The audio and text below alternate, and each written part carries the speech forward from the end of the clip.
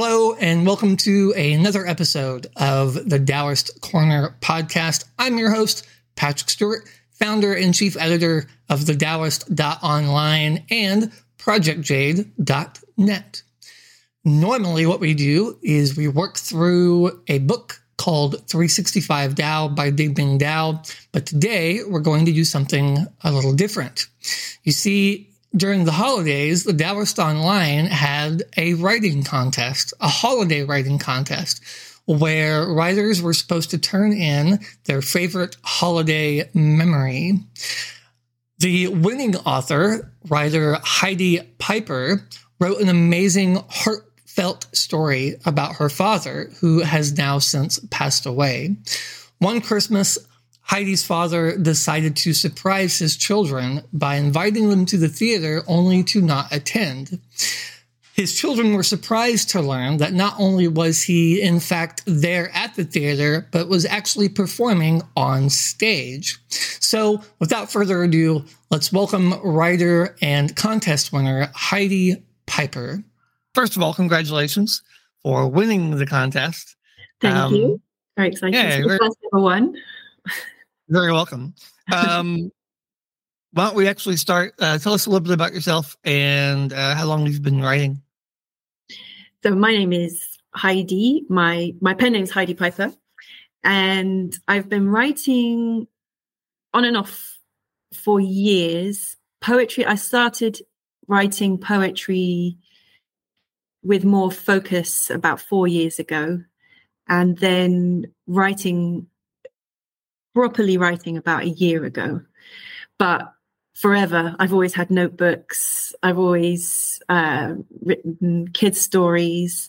I spent a lot of time as an educational writer. So I was always writing educational stories like that. So I've been writing sort of all my life, but actually focusing and creating projects and most importantly, finishing projects has been just the past few years. I'm a great starter, but not a very good finisher. So discovering Medium, I discovered Medium in May last year, and that's changed everything. Just knowing that I can put a piece of work up there, get feedback, read other writers. It's just really, really motivating, and learning to craft a piece of work. And there's so much to learn from the writers on Medium, the advice that they give, and also and just the stories that you read, that the quality there is incredible. So that's been, the past year has really been instrumental in my writing. Well, it seems to be going really well, at least for the writing contest. I mean, we were just talking before we started recording that your article that you submitted for a holiday writing contest was by far and away the best article that we had for submissions. Can you take me through why you chose to write about your dad and that story?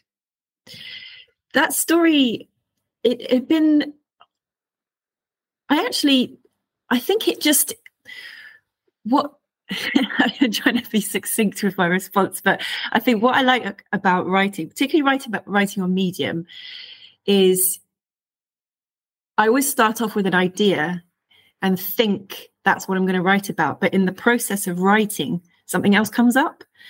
And that's what happened with my dad's article. I was writing something about, I think I was writing about your dreams and holding on to your dreams and why they're important. And they're not just airy fairy dreams. And then it just sort of came out on the page, my dad's story. And it just flowed from there, really. And I sort of remembered, I was taken back to the time. So that time I mentioned in the story where he was unveiled to us on stage, and we had no idea about his love of theatre. And that was just a really magical time. And whenever I tell people about that, I always well up, because my father died, as I said, he died about 17 years ago. So that's a very sort of strong childhood memory. And then it just flowed from there, really. So it was sort of, I was wondering, what shall I write about? And then the main idea just came to me as I was testing out other ideas. Was there anything in the article that I know as a writer, a lot of times I'll go through and I'll cut things out and I'll kind of move things around. Was there anything specifically challenging or things you left out that in this article that you just either thought that it wasn't important or wasn't time? There was a lot. I think I went into a lot of detail. Yeah, I went into a lot more detail about the theatre. The theatre, that particular theatre where I mentioned, that was just fundamental to our upbringing. At one point, me and my sister particularly. And I was going into a lot of detail about that. We went on to do pantos. My dad wrote plays that me and my sister starred in as well. Wow. So I sort of, it's hard not to cram in all of that information. And it's such it was such an old, I don't know if I got that across in the story. I was really trying to emphasize the fact that it was really old. The toilet was outside. You didn't want to go to the toilet. You'd hold on to it so tight because you thought, oh, I've got to go down those steps, slippery, slimy wood stone steps as well. But it was a real hub, and it had a core audience who always came back. And Dad just became very known for his comedy performances, which is really nice, when you're a kid and you're looking up and sort of idolizing your dad on stage. It was really great. Yeah. So we were there for years. I think I was 11 when we first stepped in there, maybe 10, 11, and then 18 and then I mentioned he wrote the panto, the very smutty adult panto, which he didn't want me to be a part of because Dad was such a prude at home. He couldn't, if you mentioned the word virgin, he would, I'll talk all around it. He couldn't explain what that was. It's just classic sort of prudish parent. But then on stage, that's where he put everything. That's where he sort of let go, and he wrote that pantomime, which was hilarious. And very, very shocking for me to know that kind of thing went on in his mind. It was, Hansel and Gretel. So, I mean, I could have gone on and on really about that theatre, and which isn't there. Well, the building's there now, but now it's a fancy evening venue. So it's changed. You said, your dad had a problem with it's kind of prudish and would never really want to talk about the word virgin. I remember, I think most of my generation learned what a virgin was from the movie Hocus Pocus. You know that movie? I do, and I have seen that recently with my daughter. Well, I can't remember the virgin reference though. So only a virgin can light the black candle, which brought the witches back. Okay. To life, and all the kids had to turn to their parents and be like, "Mom, what's a virgin?" Yeah. They're like, no, don't worry about it. Don't worry about it. Yeah. My dad's classic was that came up with some kind of dragon movie, back in the day where they would sacrifice virgins, and in some medieval village. And that's what came up in our family. Oh, what's a virgin? And Dad said, "Oh, I don't know. It's something to do with the olden days, I think." And that's how the sex education went in our house. There was just none of it. So tell me more. Oh, I was going to say, tell me more about your dad. What about your dad? I mean, I know you said a little bit, but what's not in the article, right? Tell us more. I know he unfortunately passed away at a rather early age. Yeah, I know what you mean with that. I think so. So Dad was 53 when he died, and so when you mentioned your previous question about what to leave in and what to take out, it was hard to know what to put in about his personality, because he was a very quiet man, and then he had this funny bone, and he had this love of theatre, and so he would let himself go on stage, and with a select bunch of people, but he inside was a very stressed man, and I think that's what led to his heart attack. He would worry a lot about things, but he never expressed those worries. And I think a lot of that comes from his childhood. So I mentioned he just had no education in any sense. He had no sort of formal education, but then there was no sort of emotional nurturing either. He knew his family loved him, so there was no sort of abuse or anything like that. But it was just that total lack of guidance, and he had to figure everything out himself. So he was quite remarkable in the fact that he had no education, but he was one of the most knowledgeable people. So he made a point. He made a point of learning everything he could about everything. He was a very interested, curious person. So if you would bring up Shakespeare, he could hold a conversation about Shakespeare or classical music, or so he was quite remarkable in that.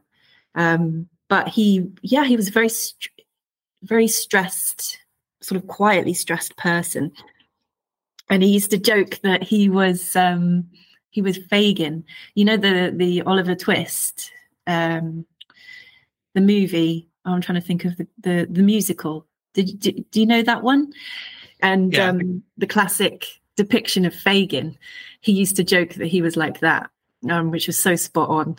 he was from his childhood, like he was proper penny pinching, and he was always being, what do you want that for? No, you don't need that. And he would sort of, he was always sitting with his receipts, counting them. So he was quite a character. So he was a big mix of things. And he was just great fun to chat to. We always used to put the world to rights, and particularly when we got older and we could join him in the pub. He loved that. So then we'd spend many a nights over a beer just discussing various topics until we got kicked out, basically. So yeah, he was a character. How did he get involved in theater? How did he start that? I actually don't know. I don't know at all. He must have.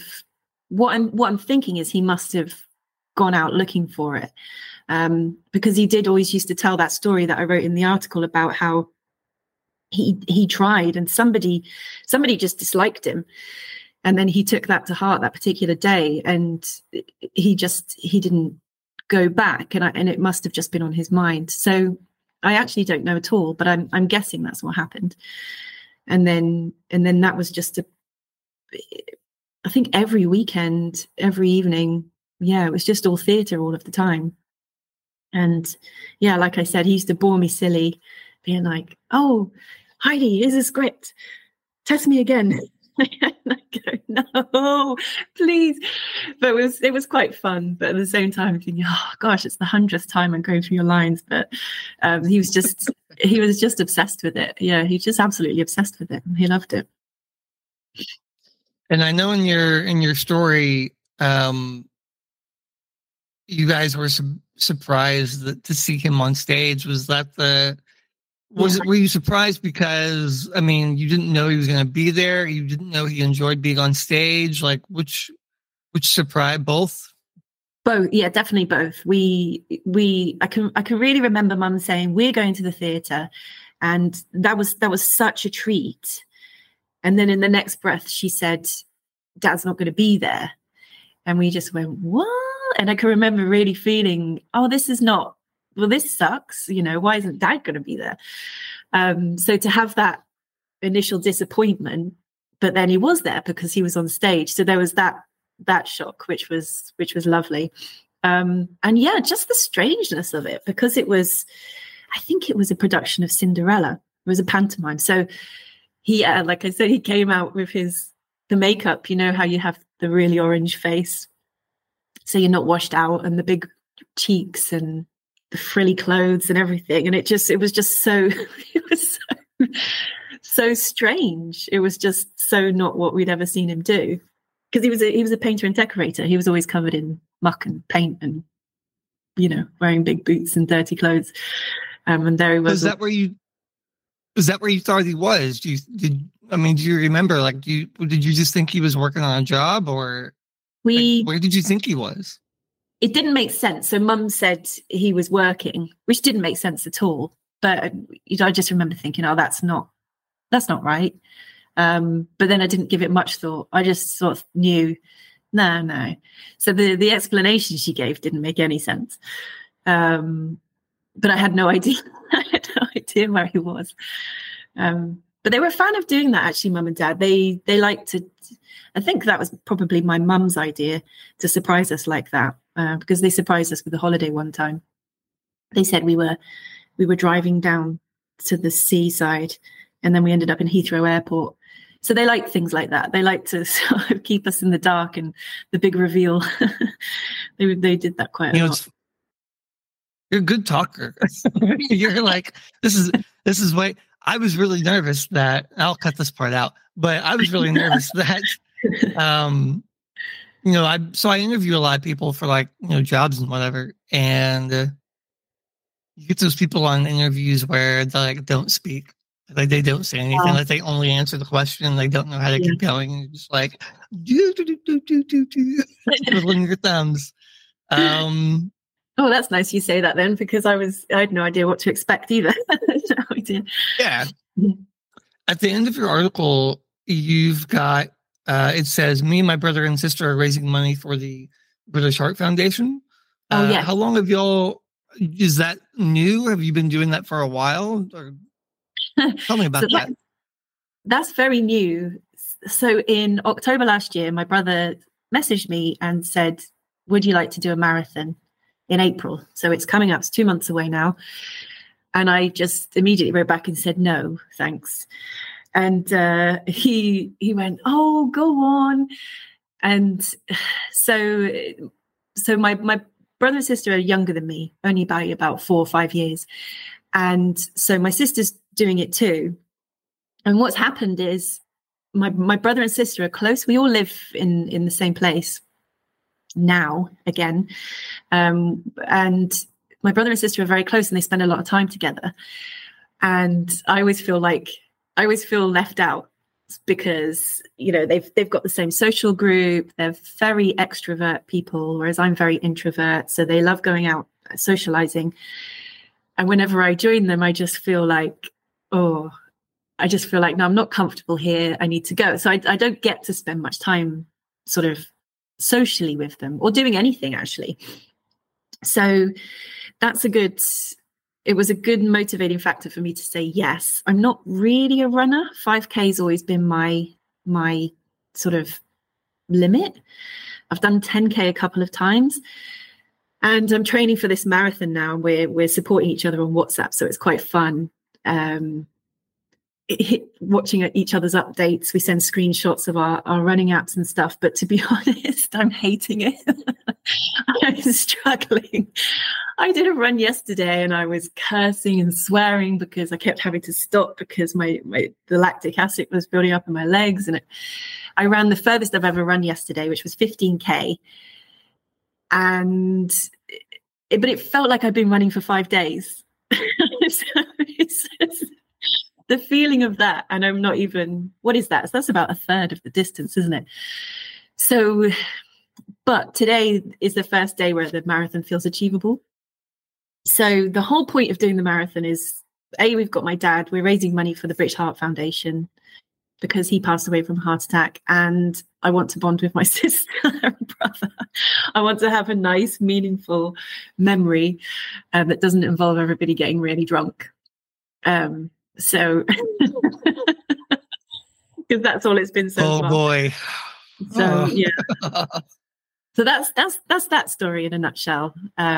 So in 2 months' time, hopefully, a little over 2 months' time, hopefully I can say I've got a marathon under my belt.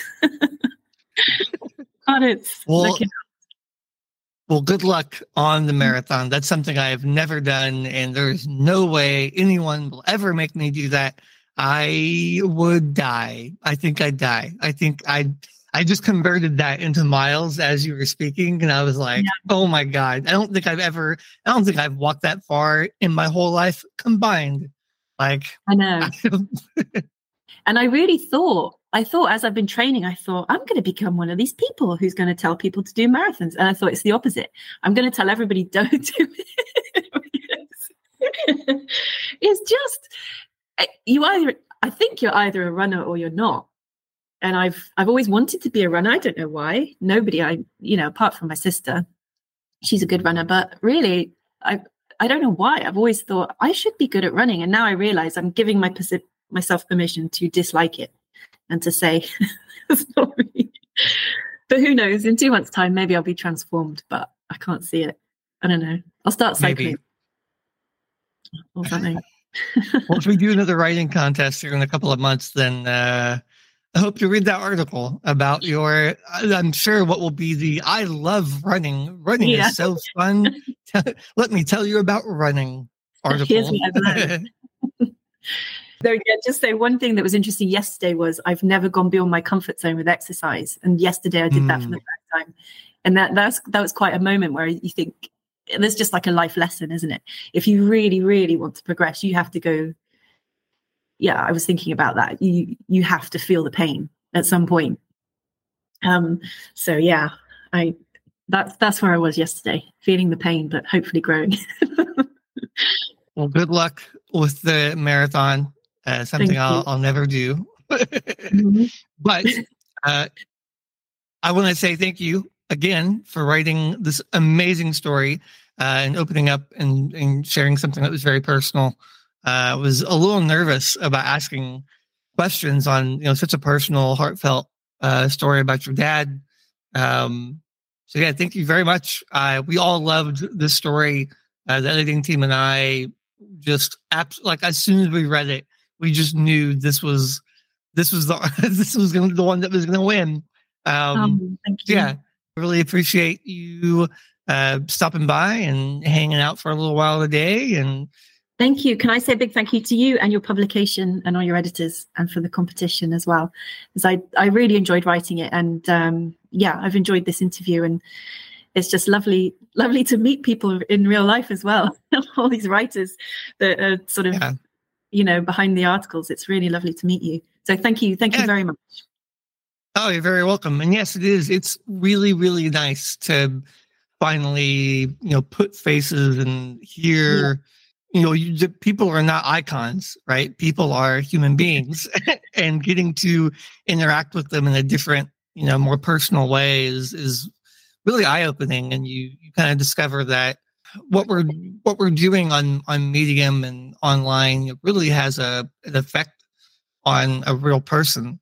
And once you kind of put that 2 and 2 together, that gives you the motivation, or at least it gives me the motivation to keep going, right? Because I know a lot of times you write and you think, man, this just isn't, who's reading this stuff? I'm writing and working all this time.